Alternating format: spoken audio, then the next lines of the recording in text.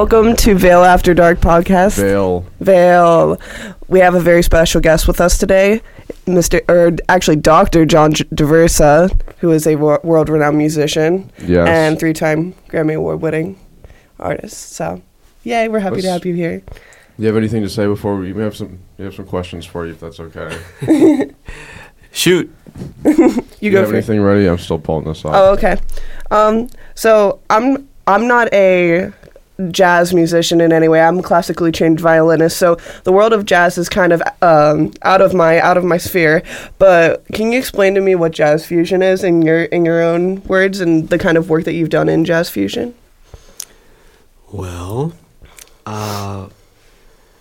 there's a more jazz history way to look at it, and then there's a more larger perspective way to look at it, perhaps. Mm-hmm. I think most people would define jazz fusion as something that happened in the late 60s, where a lot of jazz musicians were starting to incorporate sounds and instruments that were used in rock and blues and pop even of the late 60s. Yeah. And were really influenced by Jimi Hendrix and even Bob Dylan and the Beatles and the Doors and all of these sounds. And a lot of musicians were combining these sounds, but the one that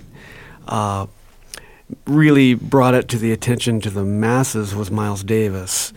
And he started doing that even beginning on records like In a Silent Way, where he had the Fender Rhodes. He had 3 different keyboard players. He had Joe Zawinul and Herbie Hancock and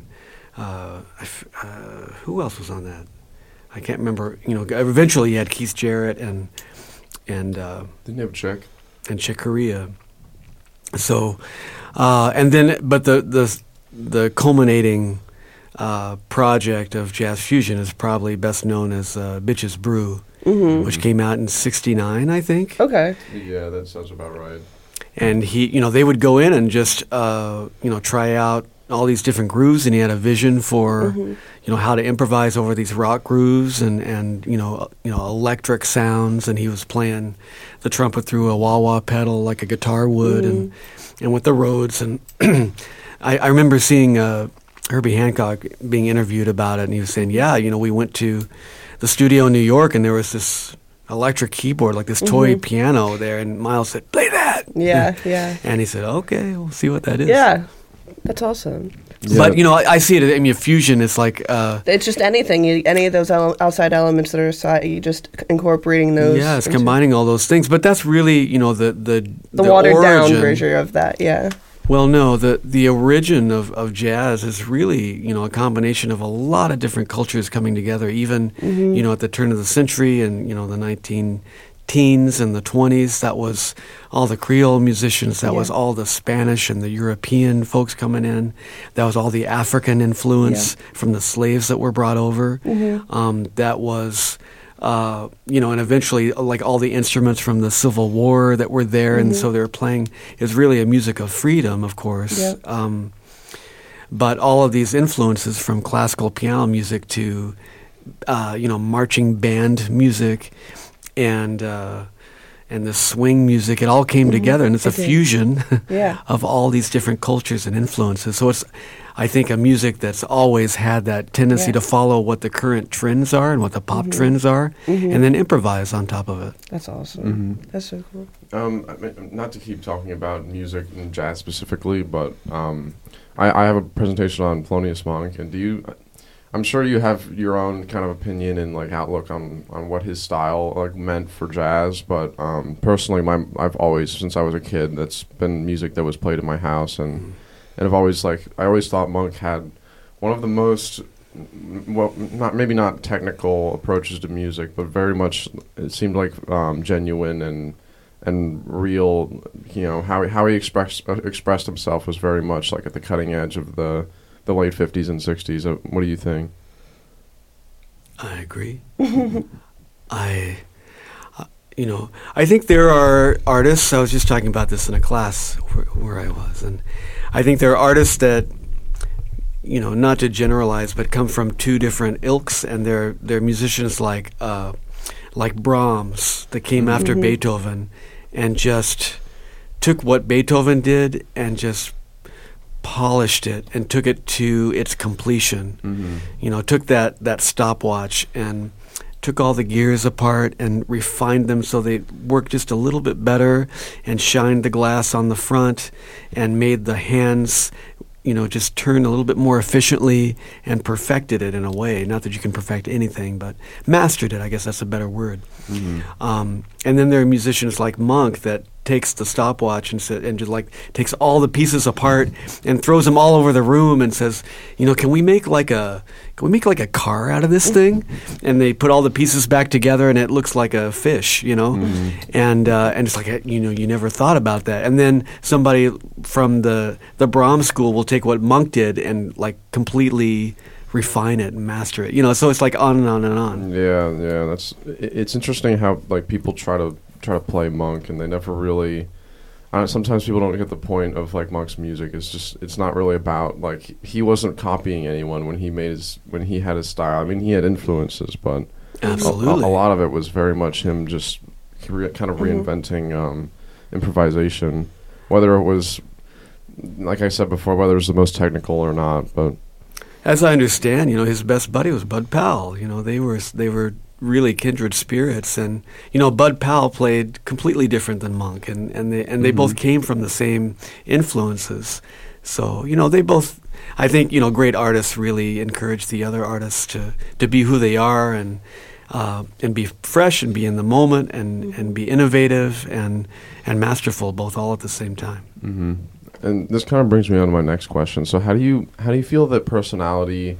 I mean, it's probably pretty obvious that it does, but how do you personally, do you have any experience where like personality really affected how the performer played their music, or like how they recorded or wrote music? Do you have an example of where that kind of sticks out, where you definitely saw someone with a strong personality and saw that seep into their music, and at least kind of analyze it in that way?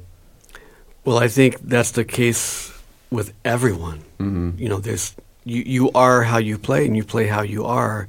And you can have a conversation with someone and know exactly how they're going to play. You can play a board game with someone and know exactly how they're going to interact in an ensemble. You can see how people react to adversity and understand exactly how they're going to play. You can, it goes all right in, right? I mean, think about someone like, you mentioned a strong personality, like Monk's a good example, or Jaco Pastorius, or Charlie Mingus, But I think about Jaco, and, especially in his earlier years, he was just so wonderfully confident about what he knew he had to bring to music into the world, and nothing was going to stop him, but you can also tell in the way that he plays and played that it was in service of the music. It wasn't, you can see it as being like an ego thing, but I really see him as serving the music. He heard the music a certain way, and it was uncompromising, and for that, he was fearless. So as a well-seasoned musician, is it easy for you to tell when musicianship or performances are fueled by ego rather than the true want to make music? Can you tell that difference sometimes? I can feel it in conversation. I can feel it in a board game. I can feel it that's on the what bandstand. Yeah. It's all the same thing. And we all go through that. I mean, the ego is such a important part of just being a human being. If we didn't have an ego, we wouldn't get up in the morning. The ego says, you need to get up and do something today. And so it's just a matter of getting it in check. And the ego is just, maybe the way that I think about it is the mind. And so the mind is an incredible tool, an incredibly, infinitely powerful tool, but it is a tool. And so we just need to call upon it whenever we need to calculate 73 times 143, right. But it can't be the guiding system. The GPS needs to be the heart.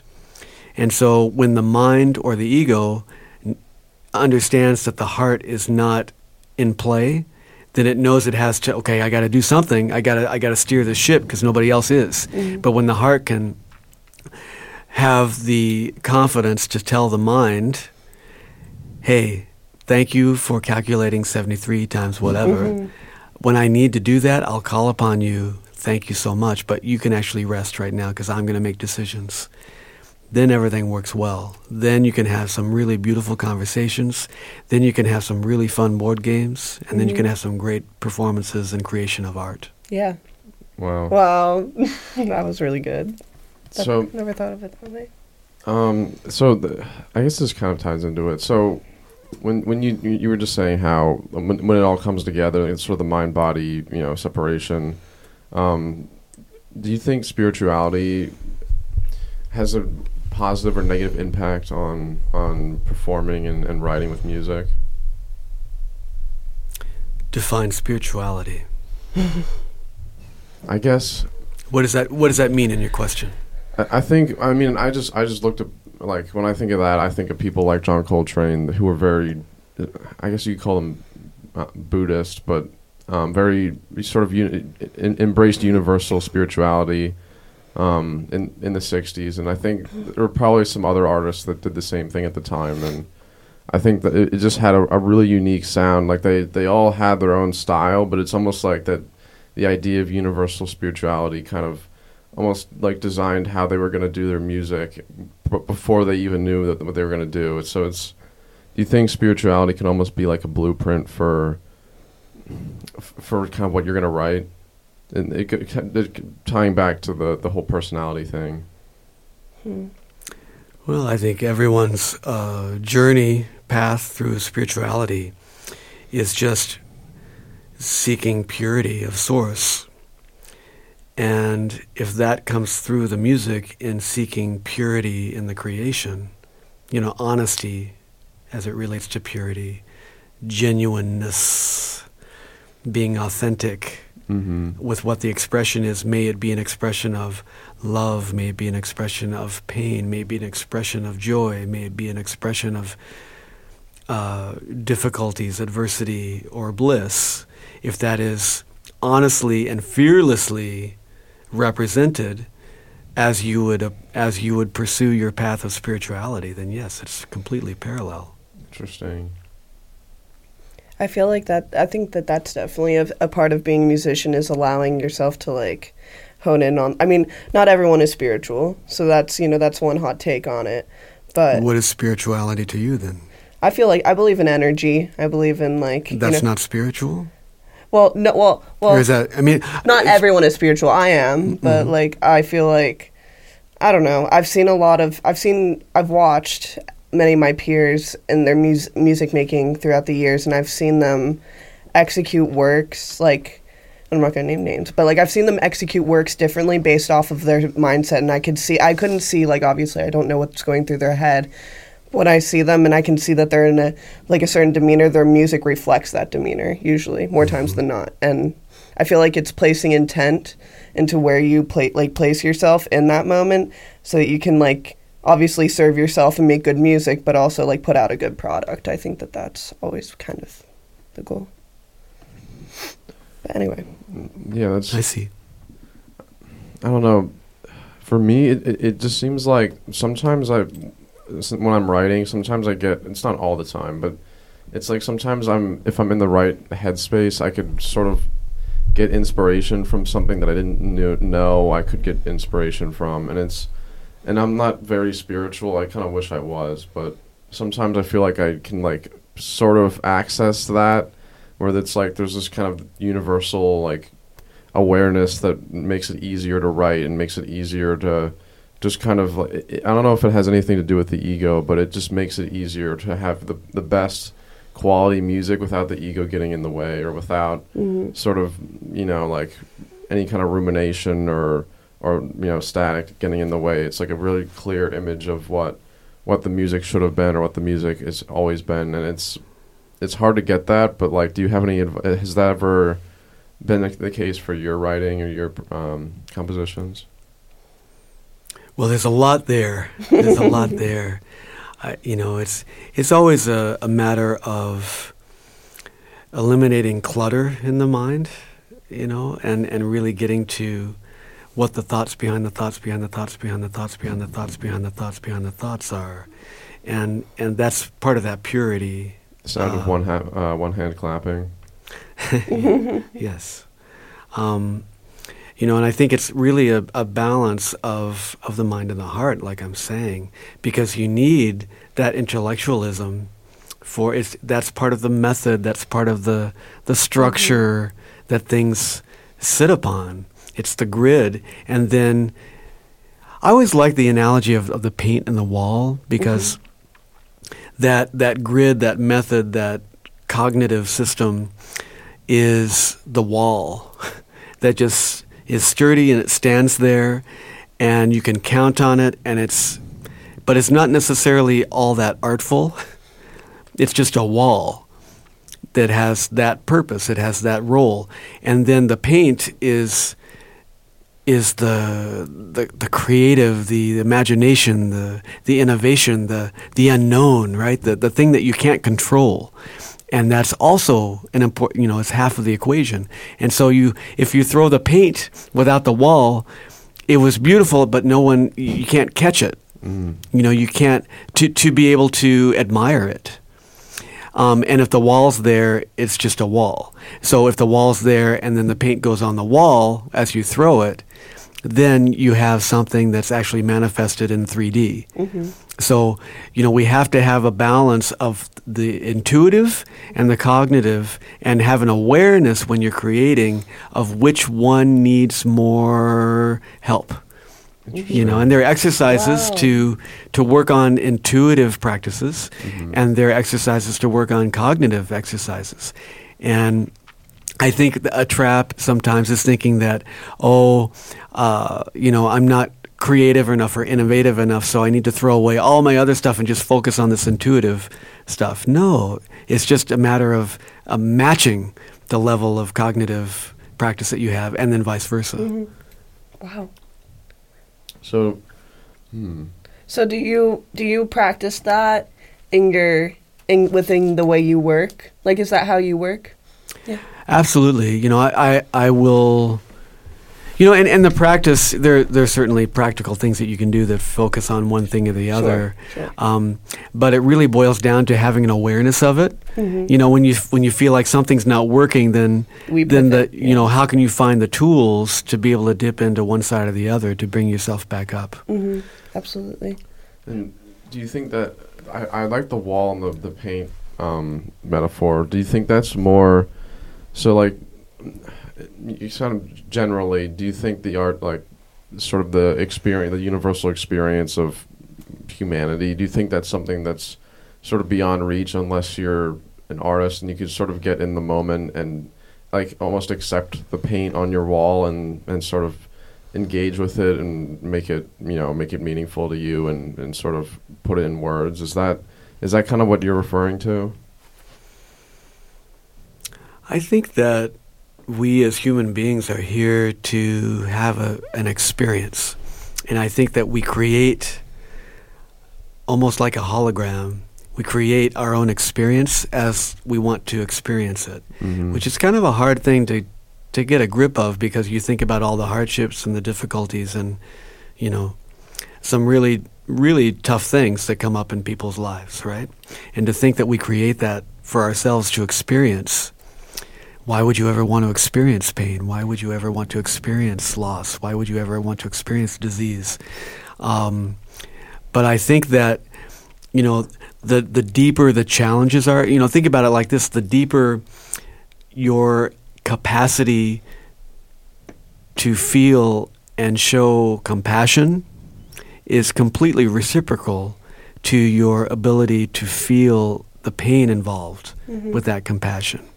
So you may be here in this human experience to actually experience that because you want to be able to feel the compassion, or vice versa. Yeah.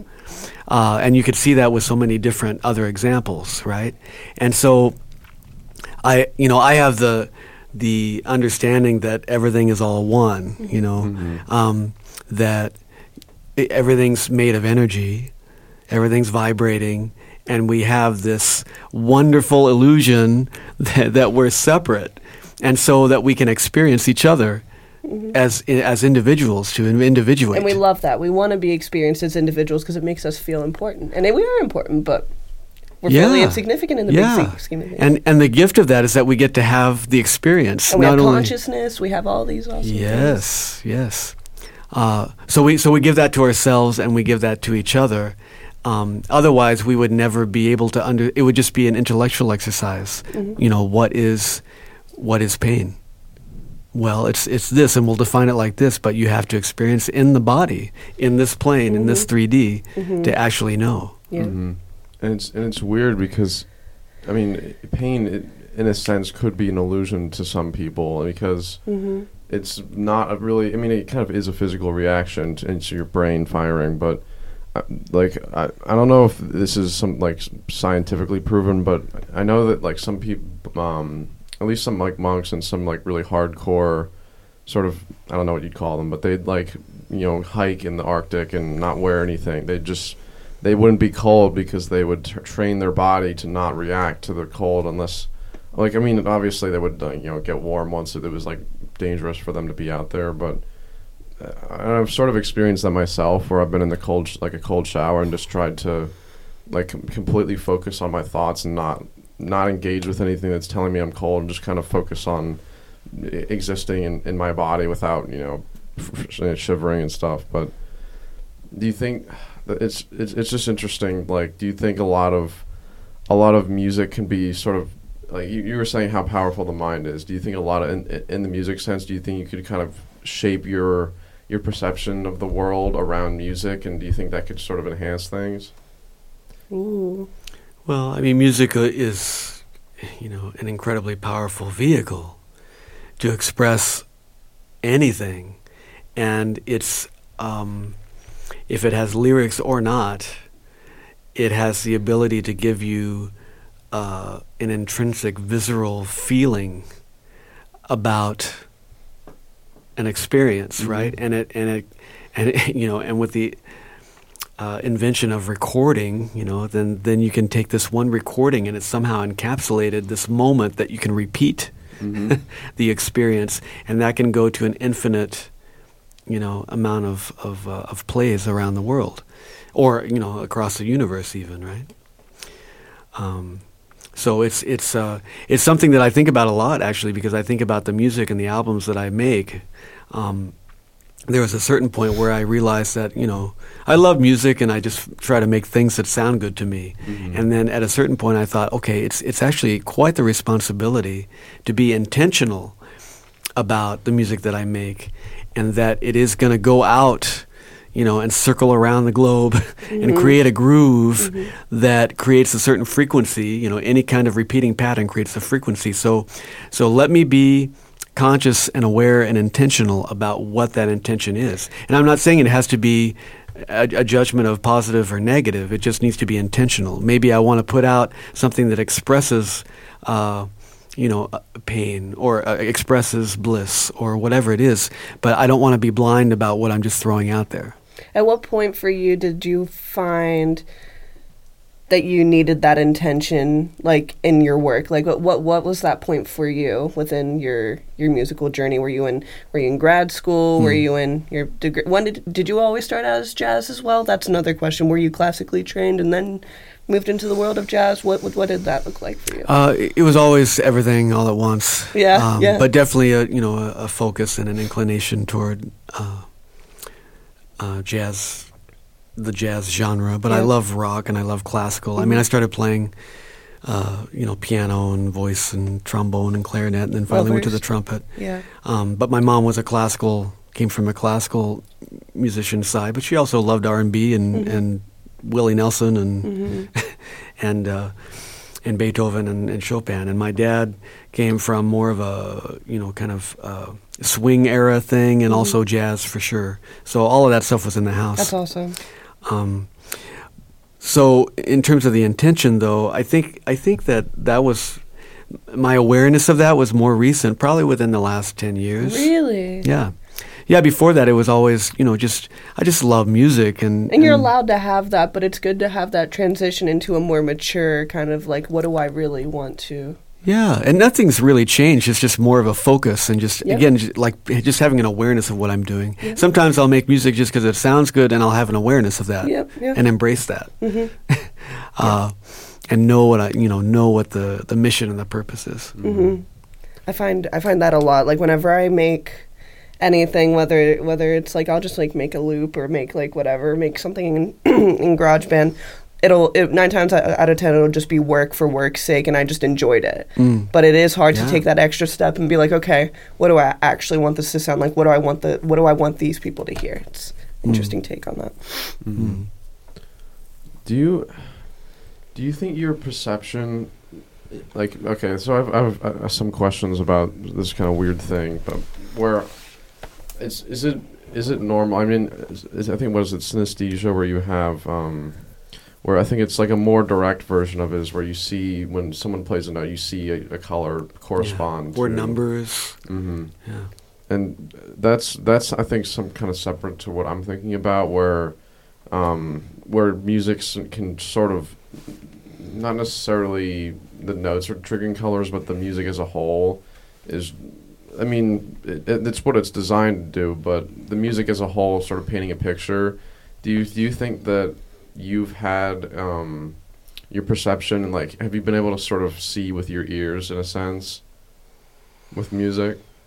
Because since I was a kid, I've always like, for me, I like movies, but for me, music was easier than reading and easier than watching a movie because I could use my ears and sort of paint the picture of what I wanted, and that's how it worked for me. But is that similar to you? Well, music has never let me down. Since I can remember in this body, music was the thing that just gave me goosebumps, I remember listening to Earth, Wind, and Fire, and it just like the feeling, like I can feel it now, like it just takes over my whole body. It just gives me so much ecstasy, feeling that groove and the way everything's just humming. So, no matter what else is going on in my life, music is always there. Always there. It's just been this rock. So in that sense, yeah. And, I enjoy my other senses too. I think I'm very visual too, and actually scent, like I can smell things, and it triggers nostalgia, and you can like feel into a circumstance or a room or a person, like in a smell, so I definitely and touch, and you could say the thing that same way, or the taste of something is like, oh, I'm 11 years old, but I'd say yes, music is just the thing that that's just always there for me. Even when you get to a low frequency point where you fall into old patterns and you're kind of in a depressive state, I can turn to music and it lifts me. Not sometimes, but every time. Yeah. Agreed. Wow. Agreed 100%. So this is sort of a different type of question. So how do you think the world has still been changed, has changed and is still changing after COVID-19? The world or the music world? I think you can focus on the music world if you want, but I think more in terms of like people's behaviors, people's interactions. Oh, okay. Do you think that's been a huge change? Yeah. Yeah, for the younger generations, I see it's also technology along with the isolation of COVID.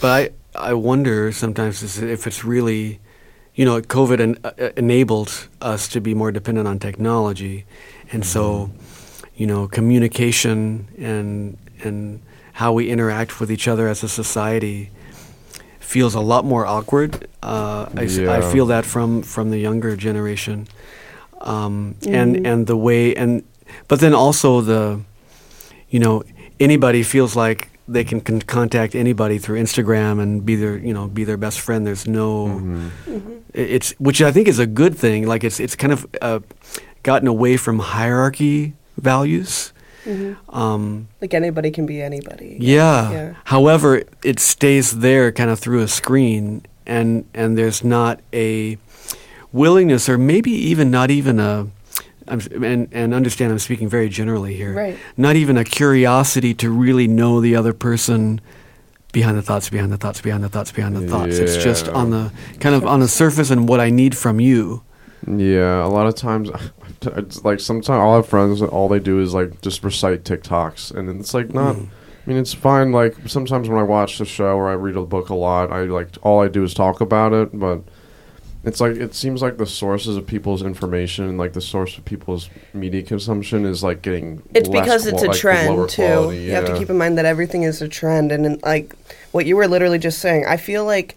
Going off of that, technology and the influence of that after COVID, our attention spans are shorter. Oh my goodness! And it shows. It shows academically. It shows in the mental health world. It shows on personal levels. People are struggling, but TikTok is a key source of that problem, and we talked about that in our last podcast. Actually, yeah, it's a struggle, but also like what a tool TikTok is to get music out there. Yes. And it's like, where do we find that fine line of like keeping it healthy, keeping it productive without, taking it, just using it as a dopamine thing just to, satisfy our whatever. It almost, it almost feels like, TikTok. I don't have a TikTok account. Right. I tried it, and I actually, like, it's funny. I'm just old enough, maybe, I don't know, where I can't even understand it. Instagram is about as far as I can go, and like I get in and then I get out as fast as I can. But I almost see it as like an entity on its own. Like it's its own energy field, and you have to be to be so. And it is a tremendous tool, but if you don't see it as an entity. And you're not vibrating, if you will, on higher than it is. In other words, just have the perspective, just see it for what it is. Then you get sucked into this lower frequency place of vibrating. Yeah. And then you lose yourself because you're entrained into this other thing. Yep. Yeah, so you have to be careful. And many people lose their identity through that, or like have a sense of self issue. Yeah, and it's tough, too, because then you see all the incredible things that everybody else is doing, because everybody else is showing their best face to the rest of the world, and we're not seeing the thoughts behind the thoughts behind the thoughts behind the thoughts. And so that can create depression, and, that's the surface part of it. So it's important not to compare, as you say, to what everybody else is doing, and just look at it and say, oh, how interesting that they're doing that, and leave it at that. And celebrate them too, with the spirit that everything is one. Yep. So when they succeed, you succeed too, and it just means you're next. Yeah, there you go. Perfect. That's the best way to look at it. I remember seeing an old, you know who Barbara Walters is? She's like an old. She was a journalist. And she had a career from the '60s through.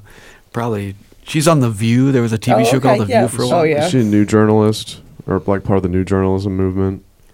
I don't know how that's categorized, but perhaps, But she used to do these specials, and she interviewed comedian Jerry Seinfeld. So, Jerry Seinfeld. He just passed recently, unfortunately. Jerry Seinfeld? Seinfeld? Or wait, is he the one who did like the TV show with like the cheating, like they would have arguments?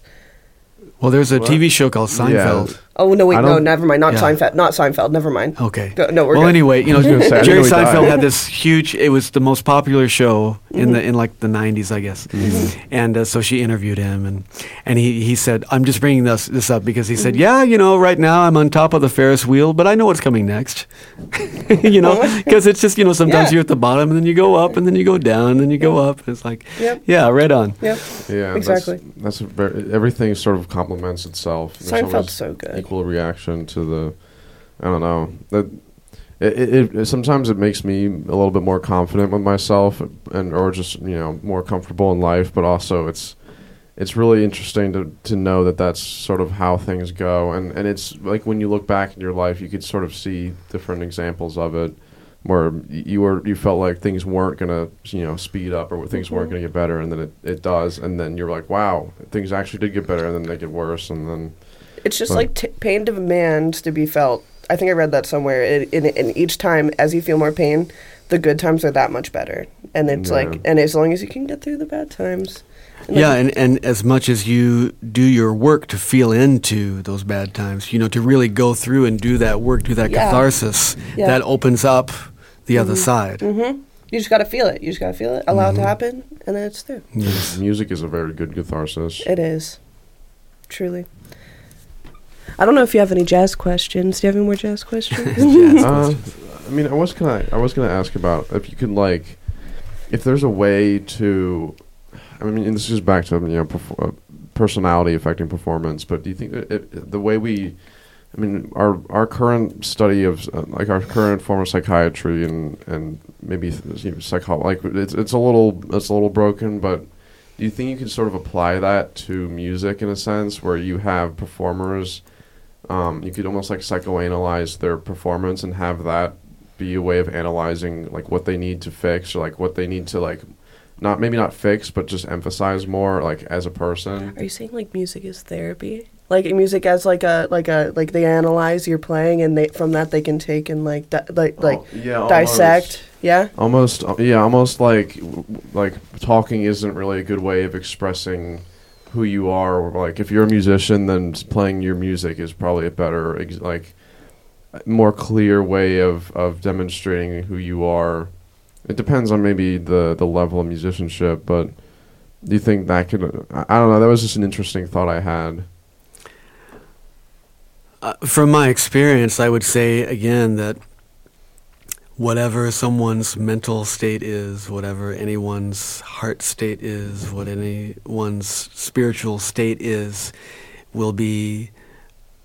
this would be perfectly expressed in their music. So yes, and then almost contradicting what I just said, I'd also say that sometimes, I know musicians that are like real a-holes, in how they are, but then when they play music, there's you kind of get to the essence of their real soul, and so they refine that to something that's more pure. And so you actually see who they really are. And in their day-to-day life, they're dealing with some other stuff that express themselves differently that don't find their way into the music. But even so, you still see the little hints, in the music somehow. Yeah. There's really no difference how I've experienced it. Yeah. I think that would be a good form of therapy. Like if you just, like music therapists and things like that, like that would be a cool... I never thought of that. But then the therapist would also have to be a musician, and it depends. Like I don't think you could just perform like a Bach prelude, and that would really be a good example of who you are as a person. It would be a niche for sure. Yeah. It shows it's even more amplified, I think, with improvisatory music. Yes, it is. Yeah. And I find that people that have a hard time making eye contact, which I appreciate you being able to do here. In a musical way, I find them hard to make eye contact, to really feel and listen to each other. I also find that, some people, they're working, it's uncomfortable. Silence is uncomfortable. So to let space go by, I'll say, "How are you?" Or, any moment to just let the time go by and let something, the thought behind the thought behind the thought behind the thought come through instead of just the default response. I'm fine, good, okay, I'll see you at the thing, and okay, wrap it up, and boom. Yep. Do you have the patience and the courage, really, to allow silence, which allows the real stuff to come in? And that, of course, is entirely applicable to music too. Silence is so uncomfortable. It is, and it makes. I mean, I feel like I've struggled with that. You're like pinpointing all the things like that I never identified myself. That's funny. Go on. No, and I was, and I think it's even cultural too. Like there's no judgment on either. It's just things that I notice. But it's true. And I'm working on it for myself too.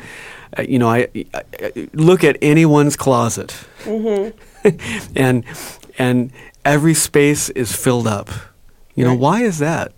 I mean, very rarely can anyone just leave an empty shelf.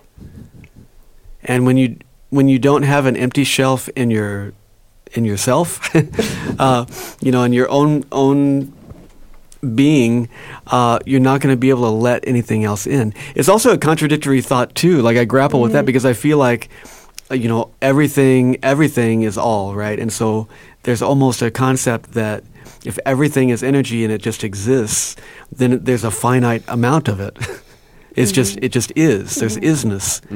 Yet I find in this particular realm, we'll call it three-dimensional realm, in this 3D human experience, it's like a Tupperware container, and we can only handle so much energy at any given time. And so we keep that Tupperware full all the time with thoughts, with stuff, with whatever.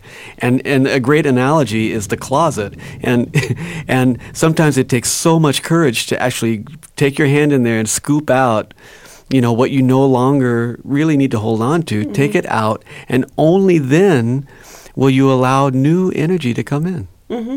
Because it's the container can only hold so much. So it's like, can you let go of this? Can you let go of that? And a great exercise, actually, and I say this because I've experienced this myself. Like I will have empty shelves in my closet to see how that reflects into my life. Oh my gosh. Because it is your house, or your apartment. It's your immediate reality. Yeah. That's you have to let go of things that aren't serving you. It's so crucial. It's so crucial. Yeah. To the mental. Well, it keeps energy flowing, right? It does. Then you get to experience new things, and then it just gets more exciting, and things that you want to bring into your life can happen so much faster. Yep. I've always just found it fascinating that we only have a limited. I mean, we could sort of achieve. I mean, I'm sure monks have a different perception of the world than I do, but I just found it like. If we're only existing in a sort of limited perception of the universe, is it possible, to have, like, we're three-dimensional beings, like what is a four-dimensional being look like? What does a five-dimensional being look like? Are they real, and is that even something that we'll ever be able to understand or even just like quantify and test with science? Well, I mean, that's a deep dive into quantum physics and quantum mechanics, and even, dare I say, spirituality. And I have an understanding that we're all existing, we're all multidimensional beings. And we just have access to what we have access to, because sometimes we come here and we want to have this 3D experience. We don't want to remember the other stuff. We don't want to know about the 5D. We don't want to know about the 7D. We don't want to know about the 11D, and we don't want to. Maybe every once in a while we kind of touch into and feel into the 4D. Oh yeah. And so that's the agreement that we came in here to have that experience. Yeah. And then other people have direct access to all the dimensions, so they can see themselves, looking at themselves, having the experience. So it's all existing at the same time. And time is an illusion in that case, in a certain dimension where time and space doesn't exist. It's just all is. Yeah. It's just all isness. So, we understand ourselves as 3D-ness, but, it's like, for me, I just know that there's all these other multi-dimensions that I can tap into all the time. I mean, what is that, let's call it, the more popular term would be the zone. What's the zone? Right? Yeah. We go into the zone. That's another dimension. It's another dimension where literally, I think most people have experienced timelessness. Yeah. Most people have experienced that sense of bliss where there's no space. You are not in this realm, yet you're very present and you're in your body. Yep. So that's another dimension. Wow. And especially performing, that I feel like that's something that's really interesting, how you could be in that place and it's not a detriment, it's actually helping you sort of go with the flow of the music or the conversation, or simply just play what's natural, which is it's weird to think about because it's not really it doesn't feel like, I mean, in society that's not what we call a normal state of mind, even though that very much is. Yeah, and then it's great to question what's normal, right? Yeah. What's normal is just what you're calling what you're seeing most commonly around you. And then if you were to transit and traverse to sojourn to the 5D, into that bliss state, what's normal there? Normal looks different there, yeah. Yeah. And that's something to really, really pay attention to, because we're all subject to entrainment. Very subject to that. Can you define what you mean by that? Well, like where Dr. Hook, Captain Hook, where he's got all the clocks moving, and if you leave all the analog clocks moving, all of a sudden, after a certain period of time, they will all start moving at the same rate in the same direction. Same thing with a metronome, right? An analog metronome. I mean, that's a pretty wild thing. Okay. So it's really truly a frequency that you get caught in. And so if you are in a space and a community where everyone thinks exactly the same, or there's a vast majority where everyone thinks and acts and behaves the same way, you are subject to becoming part of that clock. And so it takes a lot of awareness to stay above that on a higher frequency to be able to see it, or even below it to see it. But if you're in it, you can't see it. Wow. How do you achieve that, like the higher energy, the higher frequency? How do you do that? Like when you realize that you're in a space where that's happening, what do you do? What do you mentally do? Well, when I'm experiencing that, it's usually slowing down. Yeah. Yeah, I mean, practically, it's really working with the breath. It's practicing. Every day for a long time now, I've understood that I have to, spend some time meditating, practicing, and I have to spend some time working on my body, exercising, doing something. Yep. Otherwise, I can't handle the rest of the day.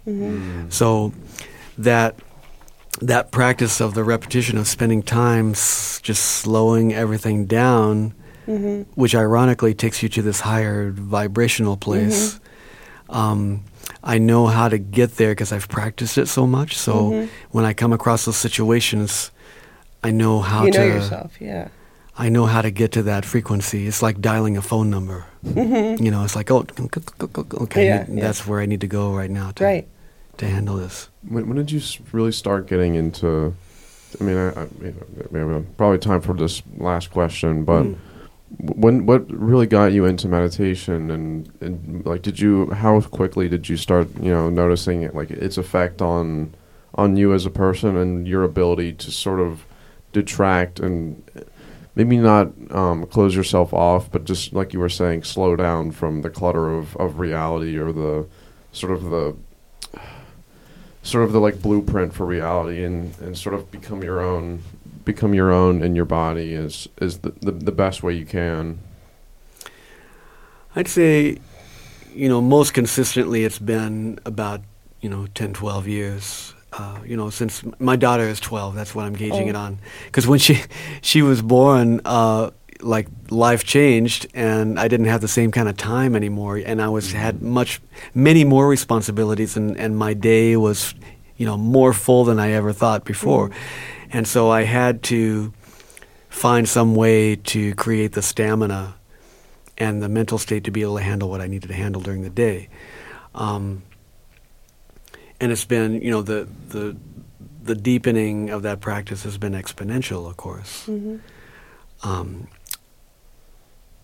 So, the things I started off doing, more... just like guided meditations and just trying everything that I could find. And then that just leads you to the next thing, which leads you to the next thing, which leads you to the next thing. There was some part of your question, though, that made me think of something, and I can't remember what it is. Can you frame that one more time? Because I'll probably think about it. I think I was just asking, like, how it made you a better, or like how it sort of detracted from reality, or maybe not detracted, but sort of... Because for me, meditation just seems like a more authentic version of yourself, because you're able to step back from...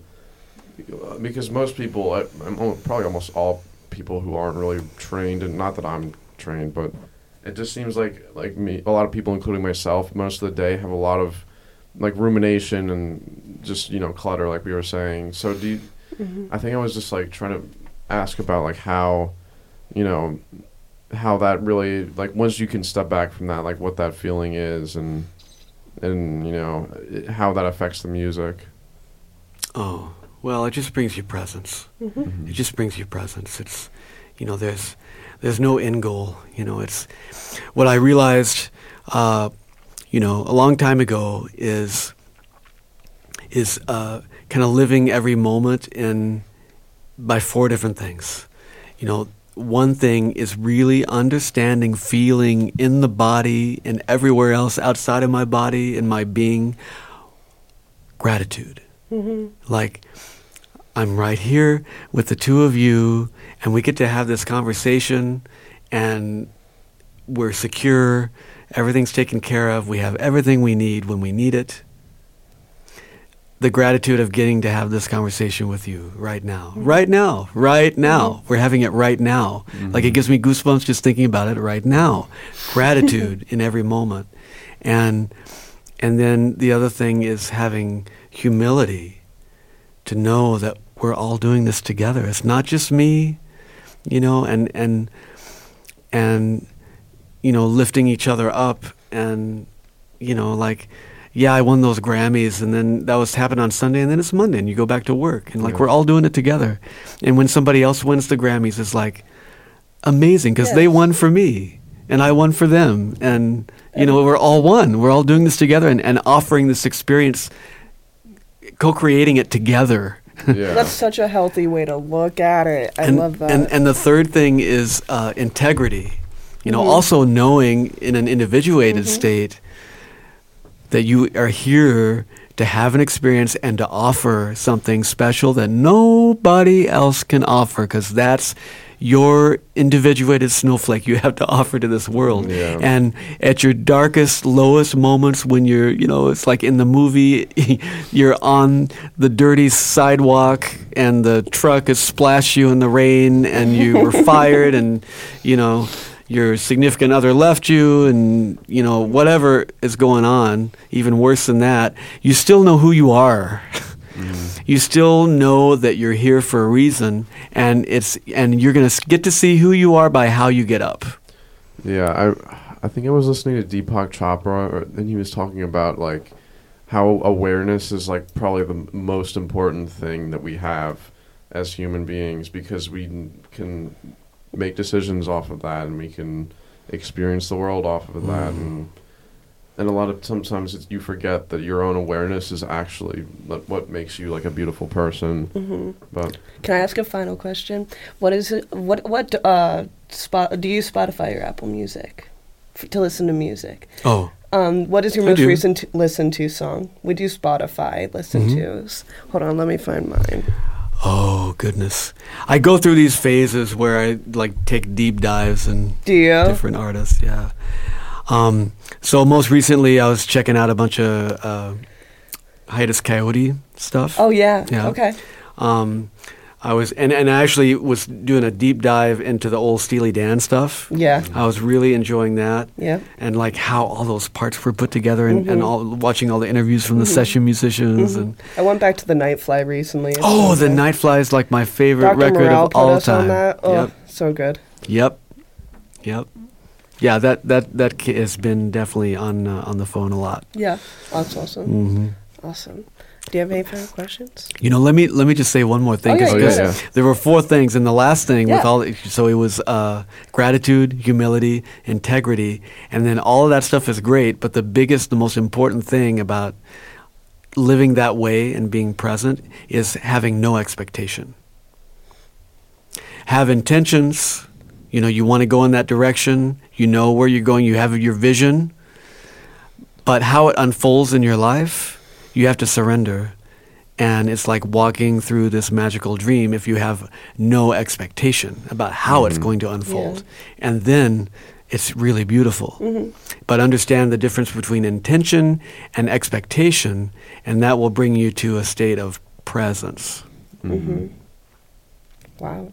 And I feel like I'm a good example of that. I mean, not that I mean, not one of all your songs I heard the other night were good, but I think Junk Wagon specifically, just because it was so chaotic, and it was, for me, it was just like a chase scene almost. It very much put me like in the movie of that song. It was I thought it was really cool. That for me, that felt like it was I was very present with that song. It felt like that song was unfolding as it happened. Mm-hmm. And I think that I was talking to people in the band, and they said every time we did that song, it was completely different. Mm-hmm. And that's how it should be. I had goosebumps that whole concert. I was like, huh, you have such a good ambiance too. You have a good walk. Like, you have a good energy. Like, when I saw you walk up on stage, I was looking at one of our good friends, Willie Z, and he was like, oh my gosh, like, you're so cool. We appreciate you. We're so glad you came. Right on. You're pretty cool too. Thank you. Well, yeah, thank you. I gotta get to. Yeah, you're good. You're good. Yeah, I would love to keep talking. No, yeah, me too. But yeah, that's I guess not the last episode of this. Well, this is the second to last episode of Vale After Dark. Mm-hmm. Yep. That was Dr. John Daversa. Any last words? No, just thank you so much for providing the platform, not just for me, but everyone you've been interviewing for this podcast. I know it's really important to hear, these thoughts and ideas from all of us as all as one. Yeah. So just gratitude, integrity, humility with no expectation. I love that. Awesome. Thank you. Thank you so much. Ramos on the beat.